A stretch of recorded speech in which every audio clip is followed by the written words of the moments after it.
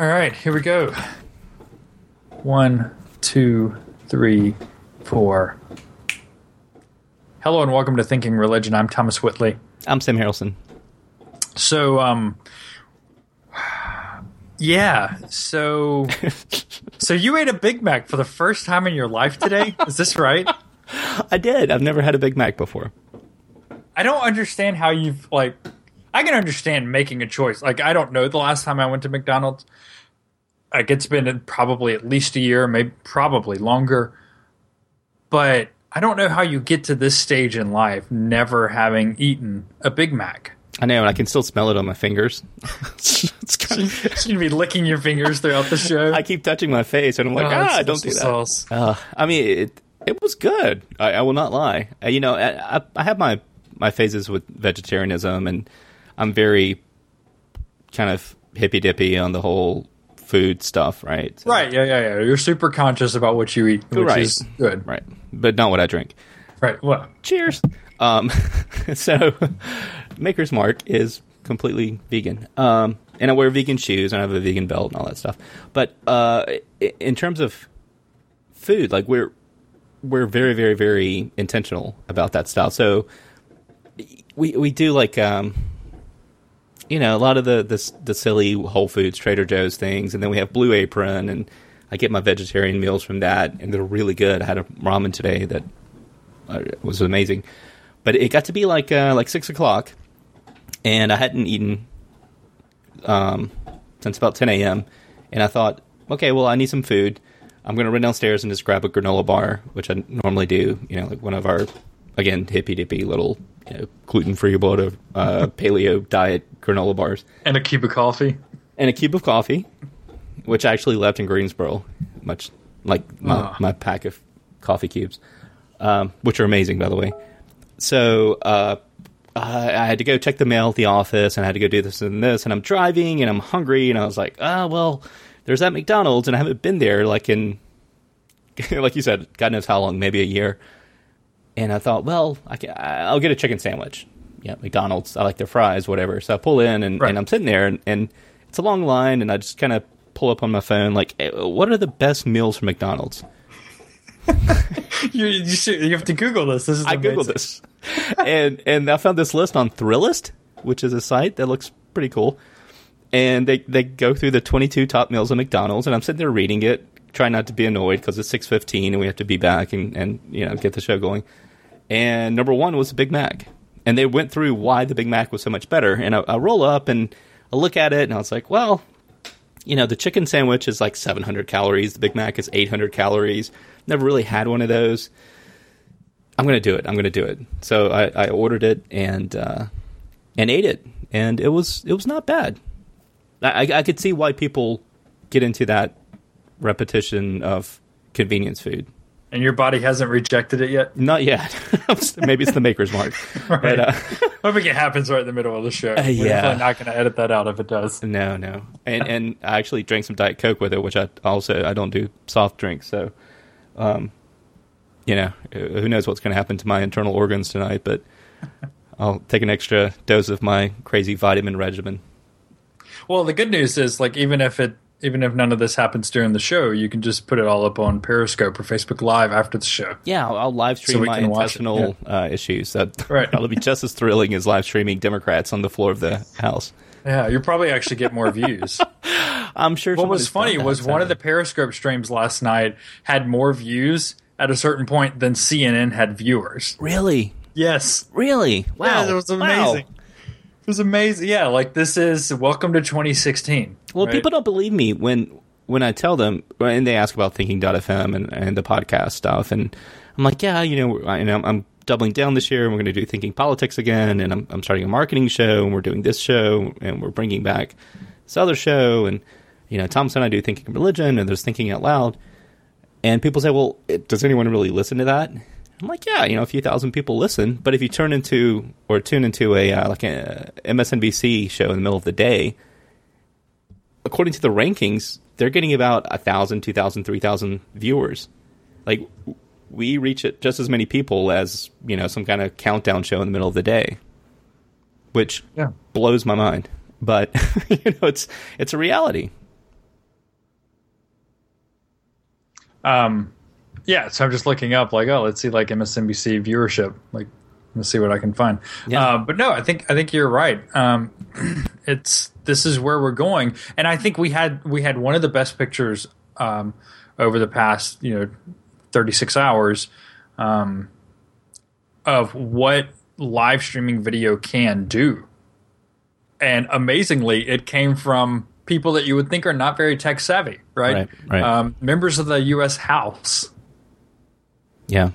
And they had planned this. They made this plan, right? So if you don't know what happened, I don't know how you would not know what happened. But House Democrats staged a sit-in in the well of the House for over 25 hours. Started shortly after 11 a.m. on Wednesday morning, ended around noon, shortly after noon on Thursday afternoon, and basically saying we're gonna sit here until they vote on gun bills, that we want them to vote on.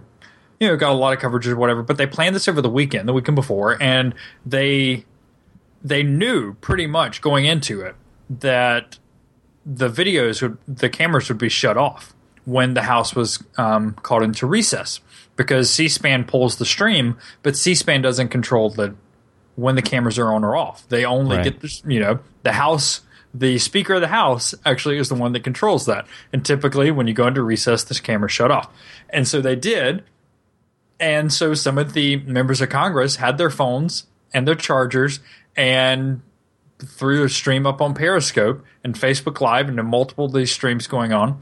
And it was amazing. So C-SPAN finally decided, we're going to pull this stream. MSNBC was pulling it. CNN was pulling it. Right. So major news networks were pulling streams from Periscope and from Facebook Live and showing them on network television.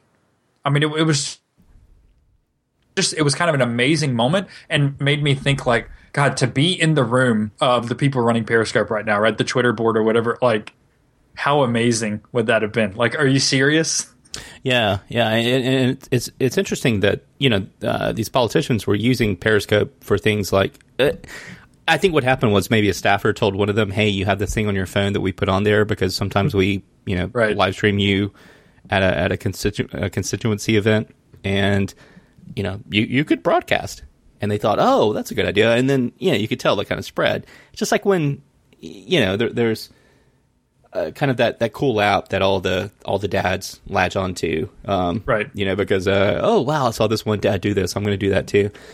And it felt like it had that ripple effect to it. Because at first, they were, the C-SPAN stream I was watching last night was in portrait mode, up and down. Right, yeah. You're like, no, turn your phone. Just turn your phone. Turn it sideways. And so finally they did that. And then I was like, why aren't they using YouTube Live?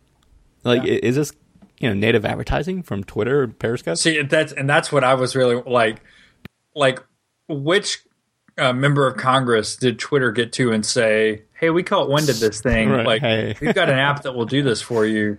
And then, oh, by the way, when all these networks pull our stream, it's going to have a nice Periscope logo in the upper left-hand corner. Exactly. And you know that those streams were getting much more traffic than C-SPAN ever gets. Oh, yeah, right. The great C-SPAN spike of 2016. Yeah. But the other thing is that it was the live streaming video and the Twitter hashtags, #NoBillNoBreak, that actually made it become a big national issue, because it would not have had it not been for live streaming. Like, even if they were just tweeting it and taking pictures, it would not have become a big deal. Right? I mean, it might have broken into the trending topics, but it would not have been the top trending topic for over 24 hours, right? But because they had the video to go with it, it spread throughout the country and it became this viral sensation. And I mean, that's what's like amazing, right, about live streaming video and about social media, is it has the ability to do things that traditional media models just can't do. Well, a couple of things. Number one, when the plane landed in the Hudson, right, in New York a couple of years ago. Well, not a couple. It was like 2008, I believe. That was really a watershed moment for Twitter. And it was one of the first times that Twitter made the national stage, and people in the news industry or journalism industry started saying, oh, okay, well, this is really interesting, and this is something we should use. And all of a sudden, every Fox News, MSNBC, CNN show are just reading Twitter, basically. And well, that's what it is, right? I mean, if you watch a show now, it's like, oh, it's just Donald Trump said this on Twitter, and then Hillary Clinton said this on Twitter. Yeah, it's Shepard Smith just reading Twitter with the big screens in the background. And I use Twitter as my news source. I mean, I interact there a great deal, and we have friends and fans on the show that interact with us via Twitter, and it's an interactive platform. But for me, it's more of a kind of my news platform. Even though I have a big TV here in my office, I rarely, if ever, have it on because I'm just sitting here with a whole monitor of TweetDeck, and this is kind of my inbox of news. Much to the chagrin of many of my friends and Facebook followers who are like, "Why do you keep posting this stuff?"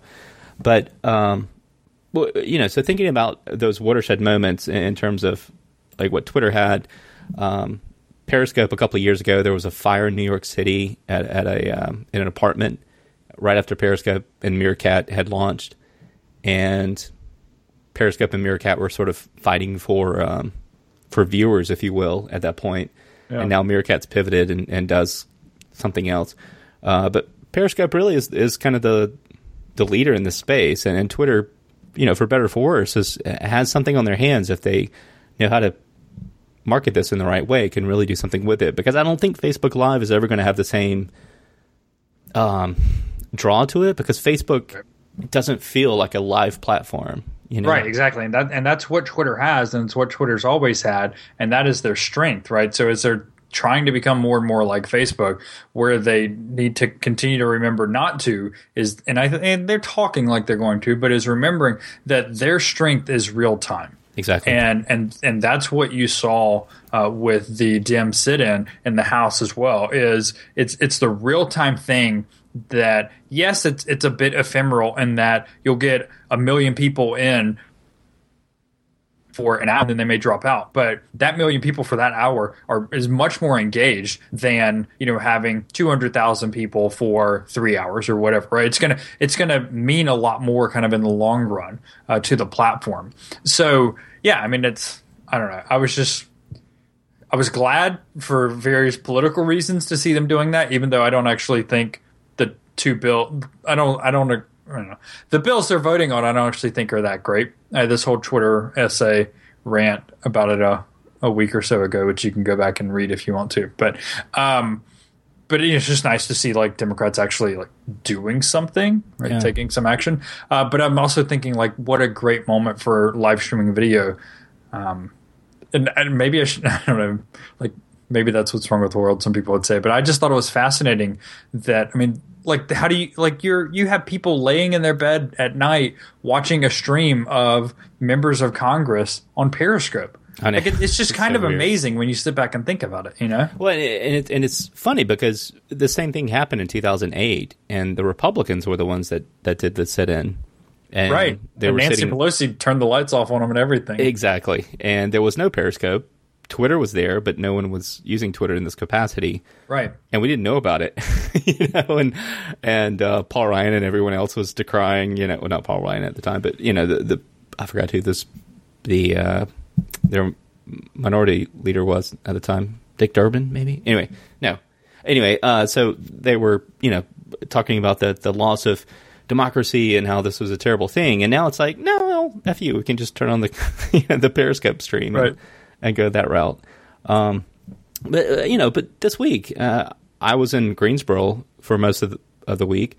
Just got home a couple hours ago, basically, from the Cooperative Baptist Fellowship General Assembly. And I've been nonstop today trying to find, news and hashtags or whatever, just of people tweeting from the conference, because I'm trying to stay in touch and figure out what's going on, and are we going to vote over the LGBTQ issue, or what's going to happen with the mission budget and blah blah blah. And you said that Trinity was watching the PCUSA General Conference from they're Portland live stream. General Assembly, and they're in Portland. And if you go to their website, they have a live streaming video of it. And I mean, people are all over Twitter using the appropriate hashtag, right? GA222, because it's the 222nd General Assembly. And yeah, it's like you can actually really be involved, which is what these platforms are for. Whereas, like, you're not getting that with CBF because there's just not that many people that are kind of on it. Oh, Mariana just texted me and said that Dinah Butler Bass is doing the sermon tonight. Yeah, I did see that on Twitter, actually. She's Skyping in. Or she's Skyping in to do the sermon? Mariana just texted me and said, yeah, I didn't realize she was Skyping in. I was like, wait, what? That's funny. Speaking of live streaming. Yeah, speaking of live streaming video, there you go. That's really interesting. But yeah, I mean, that's, so it's a way to, I mean, it's kind of a big difference, right, with what's going on at CBF and what's going on with the PCUSA General Assembly. In that PCUSA, like, provides the stream for you, and they have a live stream of, anytime they have, like, a session going, when there are large sessions going on. And then stuff that goes on the screen there in the conference hall, like, shows up in a little box. It's admittedly somewhat difficult to read, but it still shows up in a picture-in-a-picture box, so you can see what they're seeing on the screen too. And yeah, I mean, that's doing pretty it right, cool, though. Yeah, I mean, doing it as well as they can without having like a huge budget, like a network television station would have. Yeah, like Trump TV or whatever. Like Trump TV. Coming soon to it's gonna do as well as Blaze, I guess, or Vice TV or Vice. Yeah. All right. So when we think about this, before we move on, I was on another podcast today, and we're talking about Snapchat and how it works for marketers and marketing, and I was on with an older audience, people my age, middle-aged people, and we were all like, we don't know how the hell this thing works, but I was trying to describe Snapchat stories, and I was talking about what you do with like your stories, and I'm like, it's not just people puking, rainbows or whatever. Like, there's some really interesting stuff going on in terms of people telling a story throughout the course of a day. And right. I subscribe to 20 or 30 people that I care about, and I watch your stories, and it gives you a little glimpse into their life. And yes, it's curated and it's not real life, whatever. But I mean, you and I haven't seen each other, but a handful of times over the course of the last 5 years. But I feel like I can kind of get a little glimpse into what's going on with you through things like that, your tweets and everything else. But really, that visual element that Snapchat provides is really interesting. So I was thinking from an academic or from a pastoral or whatever situation, like, it just seems that that ephemeral type of communication, whether it's Twitter, where your tweets really disappear over time because no one goes back and looks at, like you said, you can go back and read my tweets. No one's going to go back and read your tweets. No. Well, the other thing is Twitter only actually holds a certain number of them. A certain number of years, anyway, right. Which is why I have like all the tweets, like all my interactions on Twitter and everything I do on Twitter through If This Then That flows into my Evernote as well, so that I can have my own archive of it. Right, and people say that Snapchat is narcissistic, but at the same time, you're not leaving breadcrumbs behind, and you're not going to be able to go back and get those pictures or those conversations or those interactions because they are ephemeral, and it's people like you and me who archive all of our Twitter stuff, and I'm like, no, actually, maybe we're the real narcissist because we want to keep our stuff. That's what I'm thinking, right? Right? Yeah. Okay. Like, Facebook isn't narcissistic. Like, come on. Right, but then if you think about it, like, so there's all, like, a lot of these same people I feel like are saying, oh no, you got to like have person-to-person conversation, which I think really is great. I think it's super valuable. But like, you don't save that anywhere, right? It's just as ephemeral as on Snapchat is. Yeah, exactly. And I think we're going back to that, and people decry like using emoji or using the Snapchat stickers or Facebook stickers or whatever, and they're like, oh, that's so stupid. But we do the same things when we, shrug in real life. Roll our eyes and yeah. Right. So I was cooking dinner for my daughters the other day, and I asked my 6-year-old because she doesn't like Mexican food except for taco bowls. Donald Trump. So I said, hey, we're making Mexican food tonight.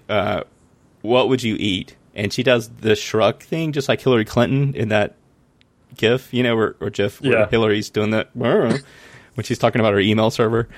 So I immediately cracked up and pulled out my phone and brought up the Giphy app and showed her the GIF. And she thought it was hilarious. She thought it was hilarious because she's a Bernie fan at 6 years old. I've done my job. So she's, starts doing this. So every time I ask her a question now, she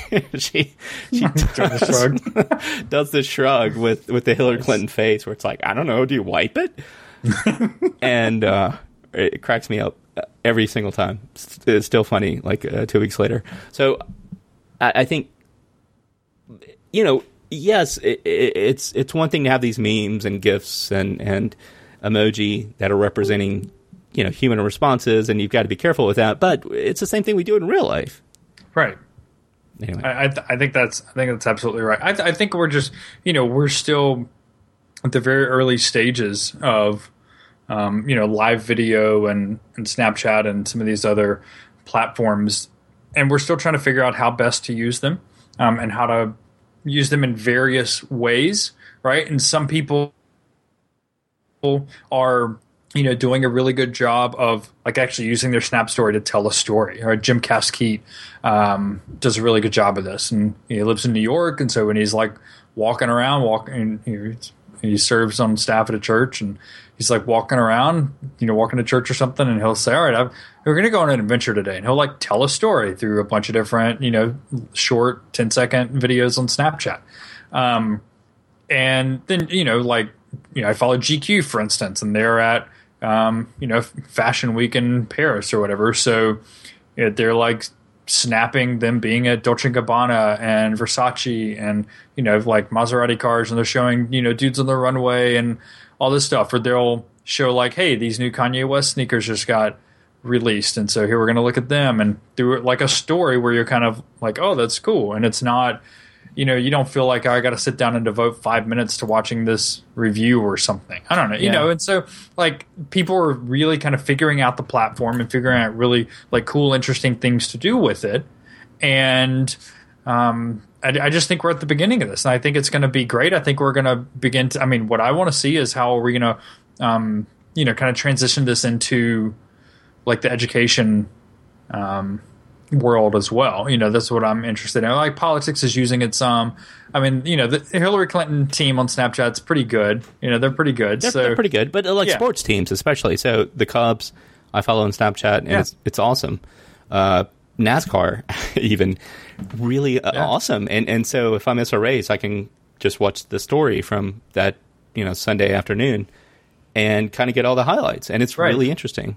Right, and so when you mentioned that, I'm thinking also like kind of this.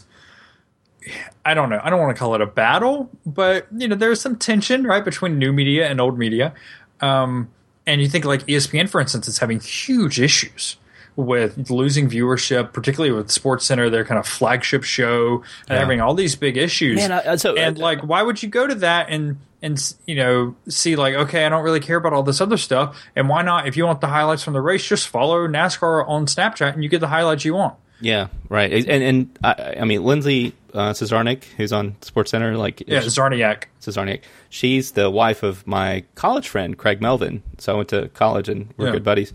So I keep up with them, and I don't really know her as well as Craig, but I watched SportsCenter the other night in Greensboro because I had a few minutes, and I just took the iPad down to the hotel bar, and I was like, well, I'll work here for a minute.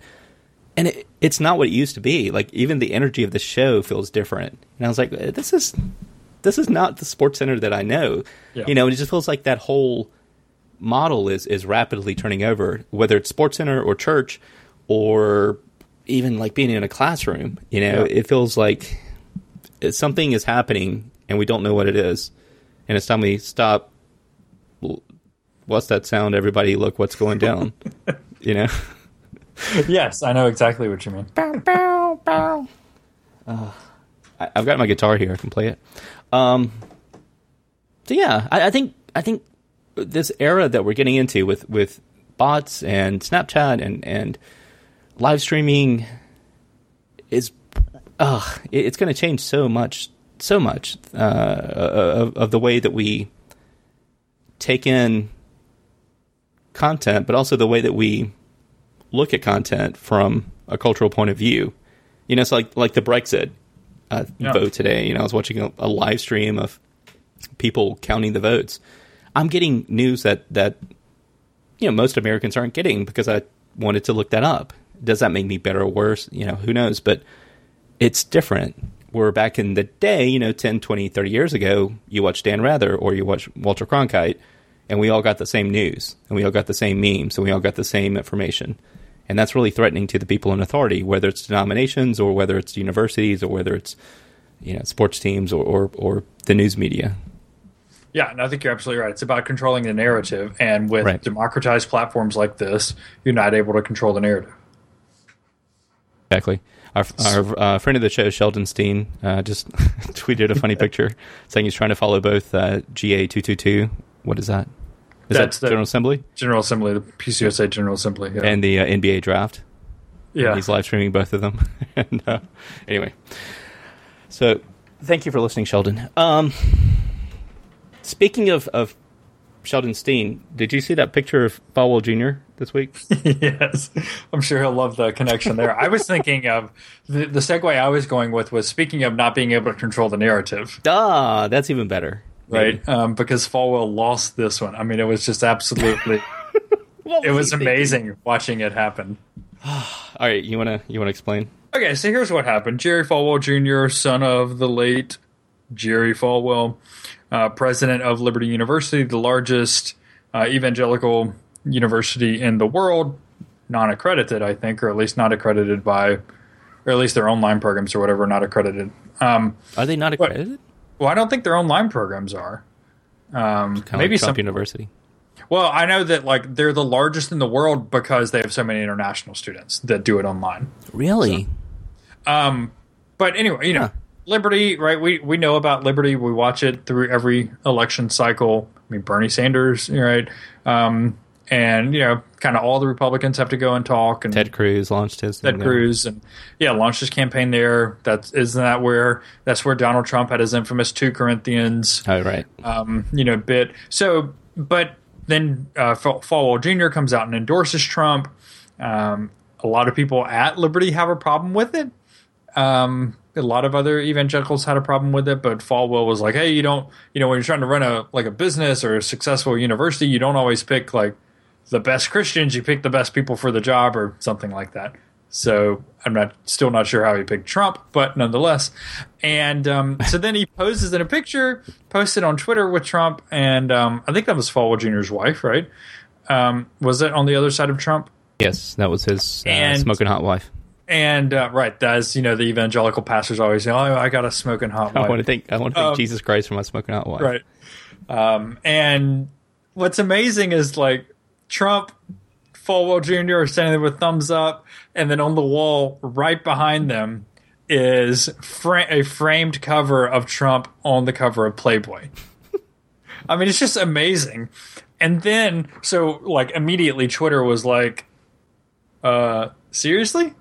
Like, there's a Playboy on, like, you're posing with a Playboy, and, like, I mean, just kind of went crazy. And then Falwell comes back and is basically like, "Hey, he was without sin, cast the first stone." And he's like, "Oh, it's funny, all these people that, loved the Jesus, ate with publicans and sinners are now, mad at me." So it's like, so you're saying, like, Trump is a publican, but you're Jesus, and it's just... Yeah. Just amazing. I don't know. Like this is why this is what Twitter is made for. I just can't imagine Jerry Falwell Sr. doing that. No. I mean, I disagreed with him mostly, but he seemed to be a man that had his principles, and yeah, he was involved in politics, but I don't see him going to Trump Tower to the ninth circle of hell and giving a thumbs up there with Trump by the Playboy poster or frame picture. Yeah.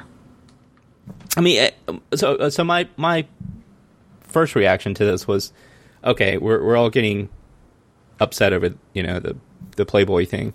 Why aren't we getting upset over the fact that Jerry Falwell Jr., who's president of Liberty, which is the largest evangelical university in our country, is posing with Donald Trump giving a thumbs up? Like, right. That alone should That's be like, what the hell is that? Right. Right. Yeah. Like, what are you thinking? What are you doing? The Playboy stuff is got its BuzzFeed kind of, salacious, you won't believe what happens next thing to it, but it's like, how disappointing is that? Like, what other... If that was any other religious leader posing with someone like Donald Trump, we would say, oh, well, look, there's Kim Jong-il and his, whatever faith leader posing in front of a poster of Chairman Mao. It boggles my mind that we so easily dismiss these Christian leaders who are throwing themselves at the feet of Donald Trump. Well, no, I mean, I politics aside, I mean, if they were doing that with Hillary, I would say the same thing. Yeah. But one of the things to me, one of the positive things to come out of this cycle, and seeing so many, evangelicals cozy up to Trump, which is exactly what you and I expected to happen. Yeah. Is that finally, I think, though maybe not, but at least some good quality journalists are realizing that, oh, hey, like evangelicals care about other things than whether you call yourself a born again Christian or not. There's this idea for so long, and it's still very much alive and well in a lot of corners, that, of voting blocks in general, which I think are just generally give you bad analysis. You think of groups that happen to share one characteristic in common, all voting the same way or something for the same reason. I mean, it's crazy how much money people make to say stupid things like that, right? But now people are beginning to realize, oh, hey, evangelicals have all these other issues they care about, just like every other American, right? They care about the economy, they care about military, they care about immigration, they care about healthcare, they care about strength, they care about nationalism, whatever it is, right? There's all these things, but for so long the myth was, and I will also say, I do think that the religious right helped propel this myth. But the myth was that basically, if you can be the most Bible-believing candidate, or at least present yourself as such, then you're going to win the evangelicals because all they care about is whether you're a Bible-believing candidate or something like that. And now we're realizing, like, hey, these are actual human beings that are complicated just like all the rest of us are. So, I mean, if it gets it is getting some journalists to kind of realize that, which I think is good. And on the flip side, I've seen a lot of people from, I guess, my tribe that are worried about this growing. I mean, not growing. It's been going on since the 80s, right? But this idea of candidates and American politics wrapping themselves around Jesus, and then American Christianity wrapping Jesus with a flag. I've seen a lot of people questioning lately, like, do we actually want to have an American flag in the sanctuary of our Christian churches? Like, is that kosher? Do we really want to do that? Because there's some issues. Do we really want to put an American flag in our? But I've been in churches here in South Carolina where there's an American flag, there's a South Carolina flag, and there's the Christian flag, which itself has many issues, in a church. And for me, that's the type of shit that Jesus would have come in and, like, flipped tables up. Like, I don't think, for me, that would have been okay. Right. It's just nationalism. It's nationalism gone awry, cloaked in something else. Yeah. Right. So, like you say, maybe the good part of this is that, the mainstream journalist sort of journalism industry is kind of realizing, well, maybe evangelicals have this other dimension, but also within Christianity, maybe we're realizing, wait a minute, maybe we need to push back on some of this smoking hot wife, thank you Jesus, dear baby Jesus, Ricky Bobby type religion that's right. Really taken over kind of the mainstream ideal of what being a true Christian means. Right. And realizing, too, that, like, evangelicals aren't the only self-identified Christians in this country. Right, exactly. Right? And in fact, they're not even close to the majority of the self-identified Christians in this country. Right? Well, I mean, it's just the Southern Baptists are the second largest, group behind the Roman Catholics. Behind Roman Catholic, right? But as a measure of the whole, right? We have a country that still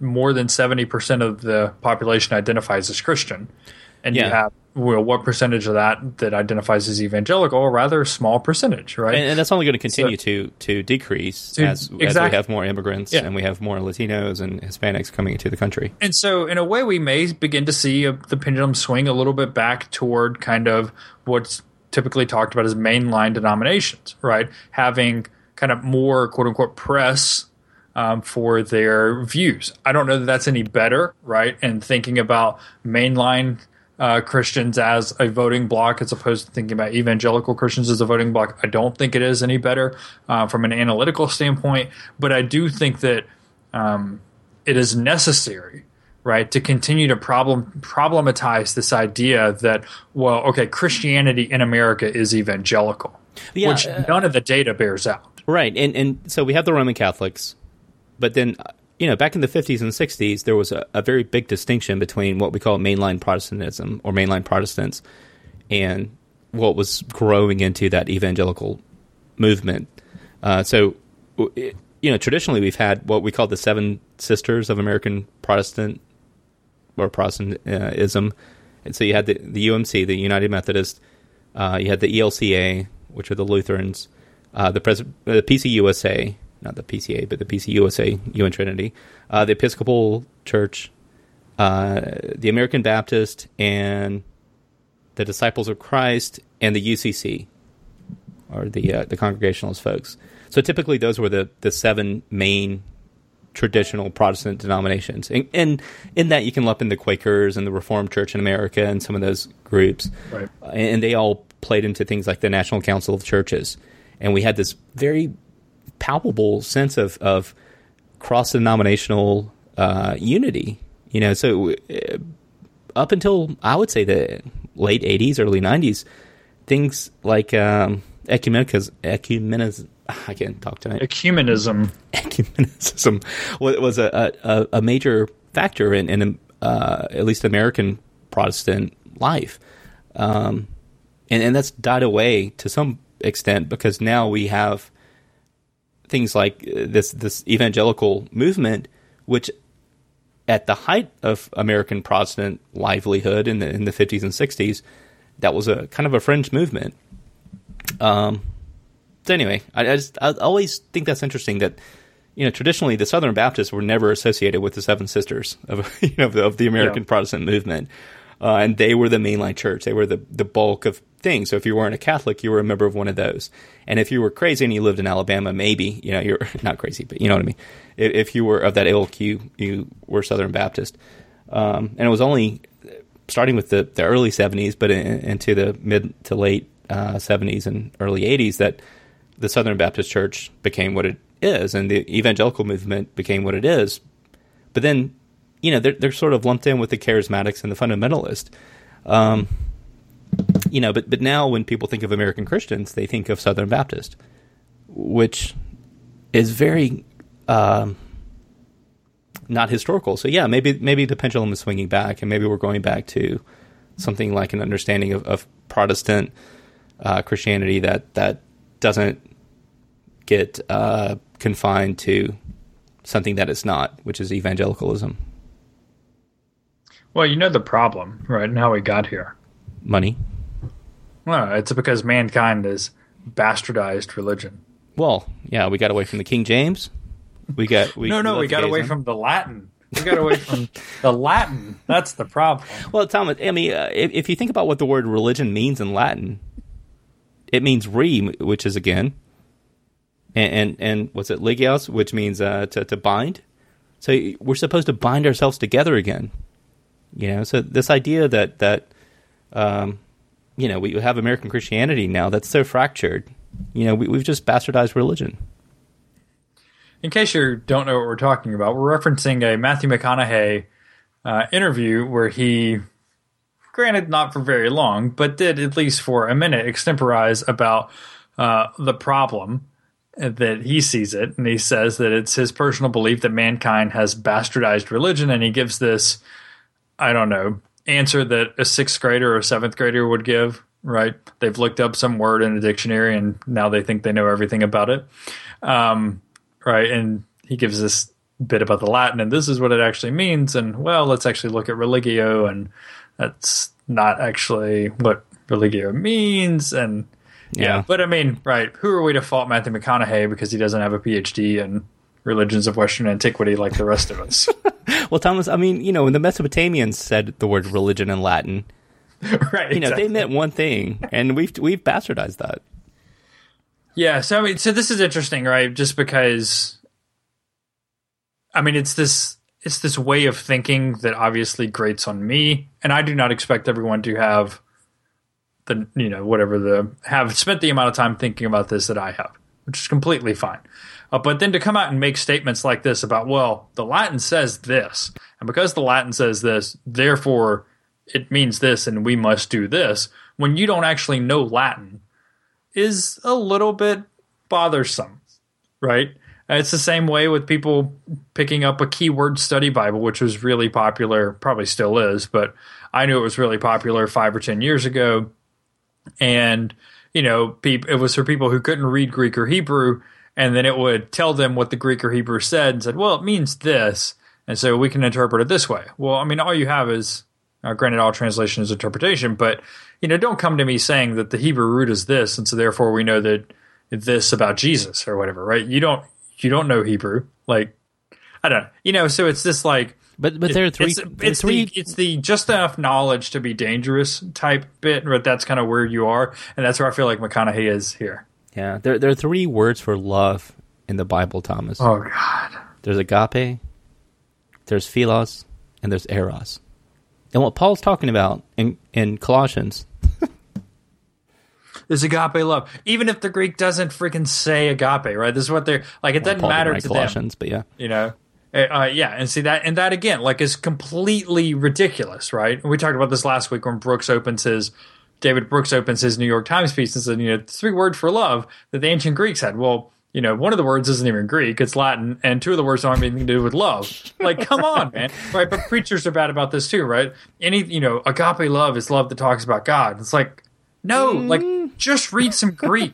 You don't even have to read Greek outside of the New Testament to know that that's not true about how the word is used, right? So anyway, I'm a stickler about arguments based on language when you don't know the language.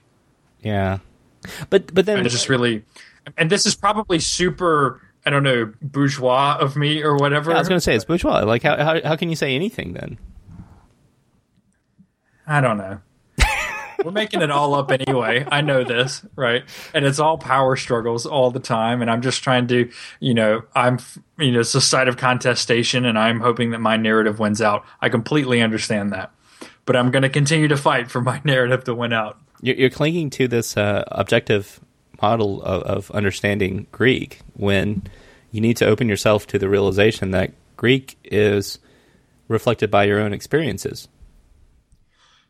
Yes, I know. But also, there is other Greek literature outside of the New Testament that can give us a clue about how words are used, right? And words change over time, which we also know. Because, for instance, we'll talk about religio and superstitio, right? So we have to start with saying, okay, by the way, religion, quote unquote, in antiquity didn't actually exist, at least not in the way that we think about religion today. There was no, quote unquote, separation between church and state or anything like that.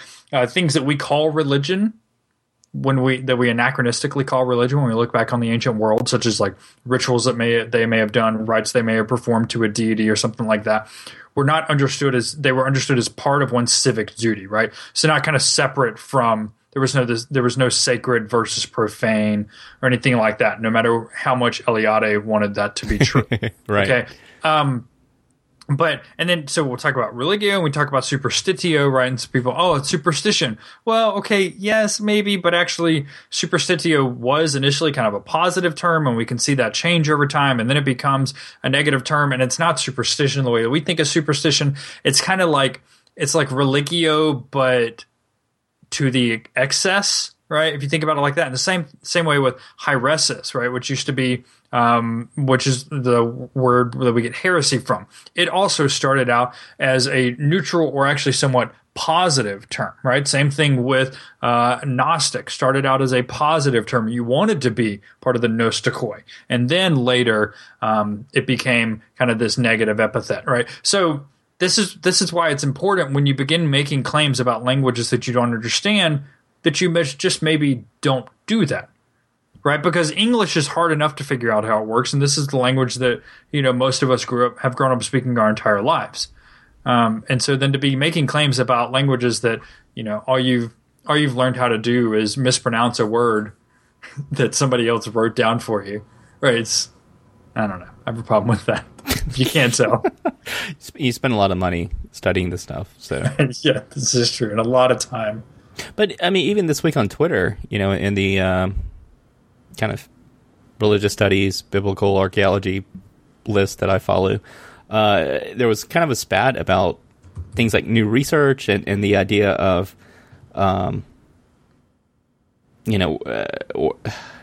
this had reference to the word pagan, and whether or not Christians use the word pagan to derisively refer to people who were not Christians in the 4th century, or was this something that Jesus would have employed to mean someone who was not a Jew? And it was an interesting conversation about the academy in terms of publishing, but for me, I was like, oh well, that I haven't read this research before, in terms of using that word and thinking about things that way. So right, yeah. I mean, did you see any of that?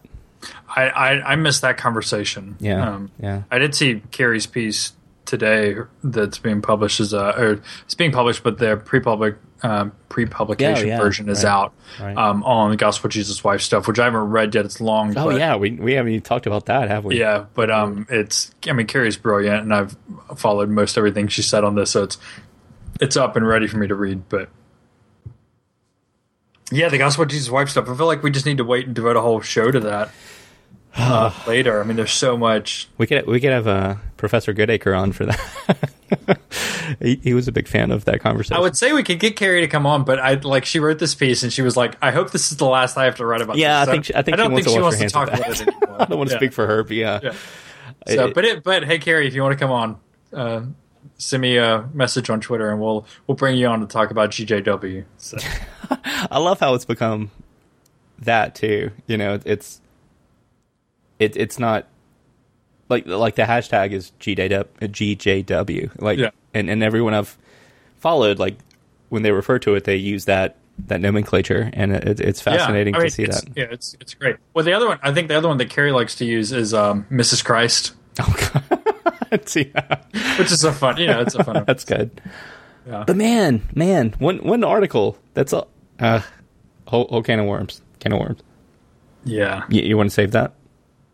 Let's save that too, because I have some really passionate feelings about this episode, and I should probably let those cool down a little bit before I talk publicly about it. Yeah, no, I understand.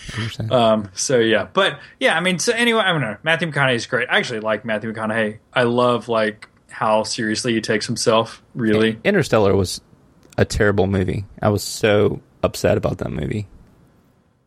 I just had to throw it out there. Have you seen it? I'm trying to think if I saw Interstellar. God, we went on opening night to the IMAX, no, I didn't 5D, see that. Whatever thing. Yeah. I was so excited because I love quantum mechanics and I love science and physics and all that. And oh my God, it's terrible. I'm choking up just thinking about it.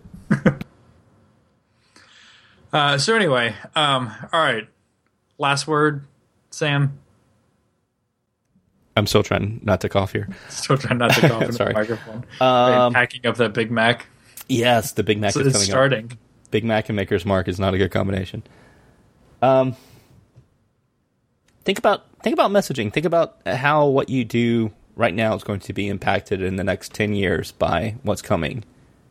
Because things are going to change very rapidly here, and whether it's the realization that